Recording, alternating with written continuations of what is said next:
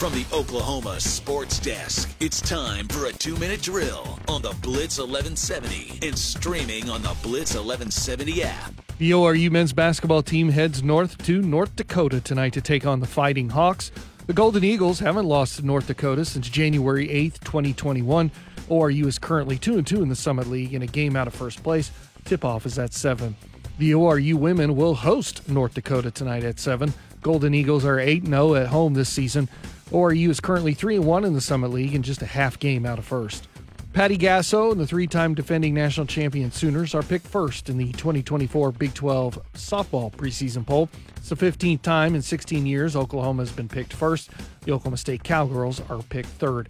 That's the Window World of Tulsa 2-minute drill. I'm Scott File on the Blitz 1170 and streaming on the Blitz 1170 app.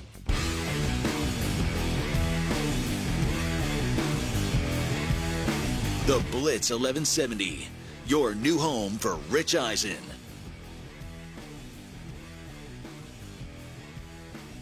Coming up at 5 o'clock today, Colin Kennedy from 24/7 Sports and SoonersIllustrated.com joins us.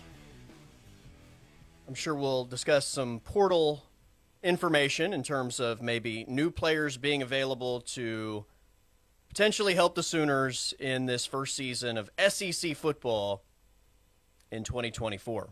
I'm Colby Daniels, along with Jeremy Poplin and Scott File on the other side of the glass in the Tulsa Oilers hockey studio.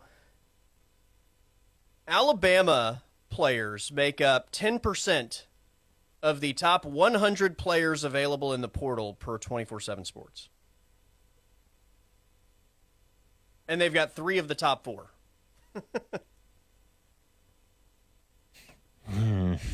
Yikes. I did see an interesting number when it comes to Alabama and just the types of players that they're losing in comparison to, say, Oklahoma. So this was of earlier today, okay? By this point, 28 former Bama players had jumped in the portal. This was about as of 11:30. One so far, and I know we're still kind of in the early stages, right? Oh, yeah. One of the 28 had committed to a program outside a Power 5 conference, but most of them are going to end up in the Power 5. So as of even 3 hours ago, when they moved to 32 players, Alabama, in comparing them to what we saw with Oklahoma's exodus in 2022 when the coaching change was made, 32 players who were on OU's roster prior to its last coaching change entered the transfer portal in 22 and the 23 cycle. How many of the 32 landed outside the Power 5? Want to take any guesses? Oh, man. I would say it's over half. Yeah. How about 22 of the 32? Holy cow. Landed outside of the Power 5. Yeah. Okay, now, hey, man, there's some context in there, I'm sure, but just overall from a 10,000-foot view, so far only one of Bama's players is committed to a G5 school, and maybe that was ultimately his choice. I don't know the behind-the-scenes working on that, but doesn't that tell you a little bit when you're starting to look at roster comparing and what's happened to some of these programs that are still Power 5 members? Like Bama's roster is on a completely different level. Completely different level. Yeah, and this is just, this is just one service's rankings. Like, this isn't the end-all, be-all, but, yeah, they have 10 of the Alabama players that are in the portal ranked inside their top 100 players available in the portal this season. That's a lot of talent. Yeah. And a lot of game-changing type talent. And, man, if you're getting angry because you haven't landed one of them yet and you're with one of the Blue Bloods, you need to chill. You need to chill. It's a very difficult time for everyone. Yeah. Some of them are gonna pony up. Some others aren't. Some of them may not have room right now. Well, it's a weird time, but there's so many layers to it because, number one, Like I saw someone getting mad at Bill Bedenbaugh today because didn't land an offensive lineman. I'm like, you're mad at the coach because he didn't land someone out of the transfer portal? Number one, you have to make his short list of places that he would even want to go, right? Then you have to potentially pay him. Dude, it's Norman. Everyone wants to go to Norman. Right, of course. And then you have to pay him a certain amount of money, I would assume, to make it a viable option in comparison to the others. And then you have to navigate the numbers potentially because, a lot changes overnight. And we've already been told how many times, like, they were kind of looking at their portal numbers and they've already gone way over what they thought they were going to do. And now there's more players available. So, yeah, I mean, you're always juggling your own roster just to figure out how to make it work anyway. Like, there's so many layers to landing one of these guys, especially this late in the process when out of nowhere, I mean, nobody thought that Caleb Downs, right, and Caden Proctor and Isaiah Bond were going to be in the transfer portal when that thing closed. What was it, January 1st?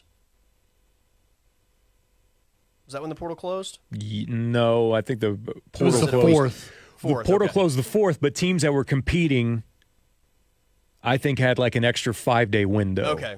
I think for players to jump in. Well, even January 9th, right? I mean, nobody thought that Isaiah Bond and Caleb Downs and Caden Proctor were going to be in the transfer portal. No, not at all. So your numbers, again, like you're reshuffling and you're trying to figure out the path and you're trying to come up with money and you may not even be on the kids' wish list. Like there's a lot that goes into it. Did I read Speaking today of all that, by the way, that Caleb Downs, by the way, I think I read today where he was going to take a trip to Ohio State. Yeah. Before ultimately probably ending up with Georgia.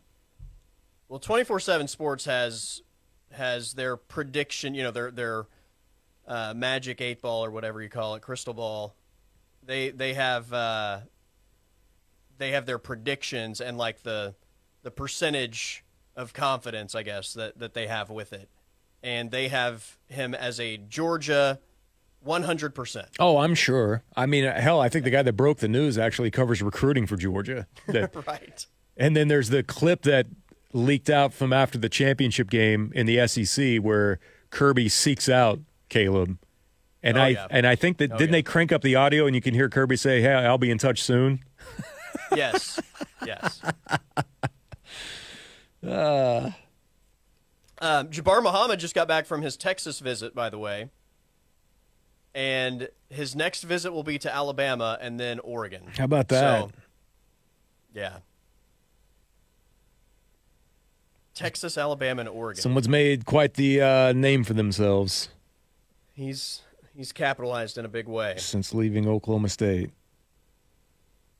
Yeah, no doubt. But the big story today in my mind is not even portal related. We gentlemen have a new king. And we should all kneel at King McCormick because Miami tight end Cam McCormick announced that he is going to return for his 9th season of college football. Cam was in the same high school recruiting class as Jalen Hurts, Nick Bosa, and Rashawn Gary. Season-ending injuries in 18, 19, 20, and 21. And on top of that, a COVID year, and he has been granted his last ride, 9th year of college. My God.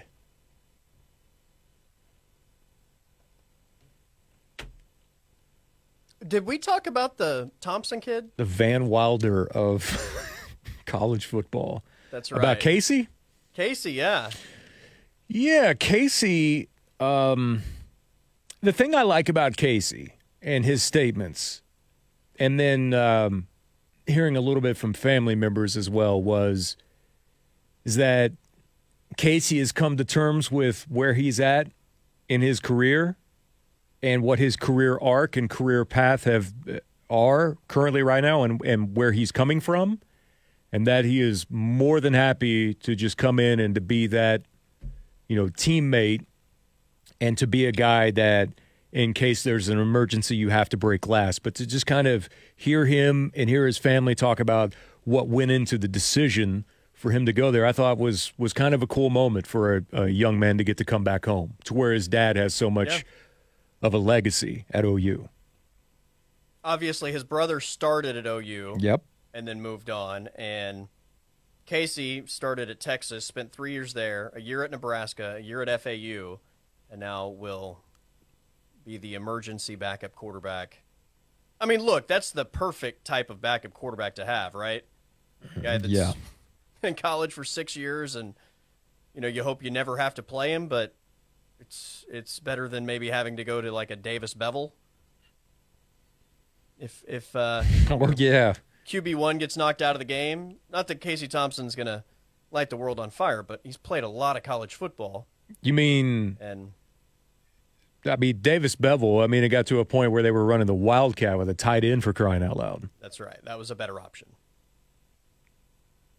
But yeah, his 6th year and 4th different school, Casey Thompson. What was JT Daniels' final total? Was it 4? JT Daniels, I think it was. Was it USC? 4. Georgia. Where did he go between Georgia and Rice? West Virginia. Yep. West Virginia. So 4 for JT Daniels. And how many did Slovis have? Oh, gosh. Did he have 3 or 4? Let's see. Slovis. He started at USC. He did start at USC. And I know USC, Pittsburgh, and then BYU, so 3. Okay, so only 3 for him. Well, I kind of wish Casey could get another year and set the record at 5. No one's going to top our King McCormick, though, with 9, baby. 9 years. That's pretty incredible. That is. I hope he has a Rudy moment at the end of the season. I hope when he walks out of there, he has like a ridiculous 5 degrees. And the last 2 are the most random ones ever. Like, what's the most random degree that you could get at Miami? Oh, I'm sure there are some cocaine cutting randos out there. Like he's got cocaine runner. I've got a degree in this. I hope he's got some sort of off-season thing lined up at the Fontainebleau, and he's getting credit for that. God, can you imagine what a king on campus that you are? What was Greg Olson's rap group's name? I can't remember. The Seventh Floor Crew. Seventh Floor? Yeah. But do you remember Greg Olson's name? Not off the top of my head. Well, I do, and it's Third Leg Greg. That's right. Seventh Floor Crew. My name is Greg. What? Yeah. What do we do? He might have had the best. He might have had the best solo in there. Did we play that? Did I go? I think I edited that and played it down. I think you did edit it, and yeah. When Greg got the Fox gig. The Seventh Floor Crew. What's your name? G-Reg? What do you do? Drop my drawers. Oh, chilling wow. on the Seventh Floor Crew. I got to let these chickens know Big Greg is in the house. Oh, I can't even read any more of that. Yeah, Good Lord. I was about to say, I'm surprised you got that far. All right, we need to take a timeout. That guy's the #1 broadcaster on Fox, too. I know. It's and there's crazy. still audio of it on YouTube. Every single time I see him on, I'm like, I cannot believe somehow he survived that, and people, the Tisk crew isn't beyond upset that exists on the internet, and he's calling games. Right? Yeah, it's crazy. Which I'm glad that he's on Fox. I don't have a problem with it either. I mean, it's just shocking that there hasn't in been today's some sort world of, that there hasn't been backlash yeah, for sure. That's right. All right, we've got to take a timeout. I'm Colby Daniels. That is Jeremy Poplin. Scott File on the other side of the glass. Pop has the reins next here on the Blitz 1170 and streaming on the Blitz 1170 app.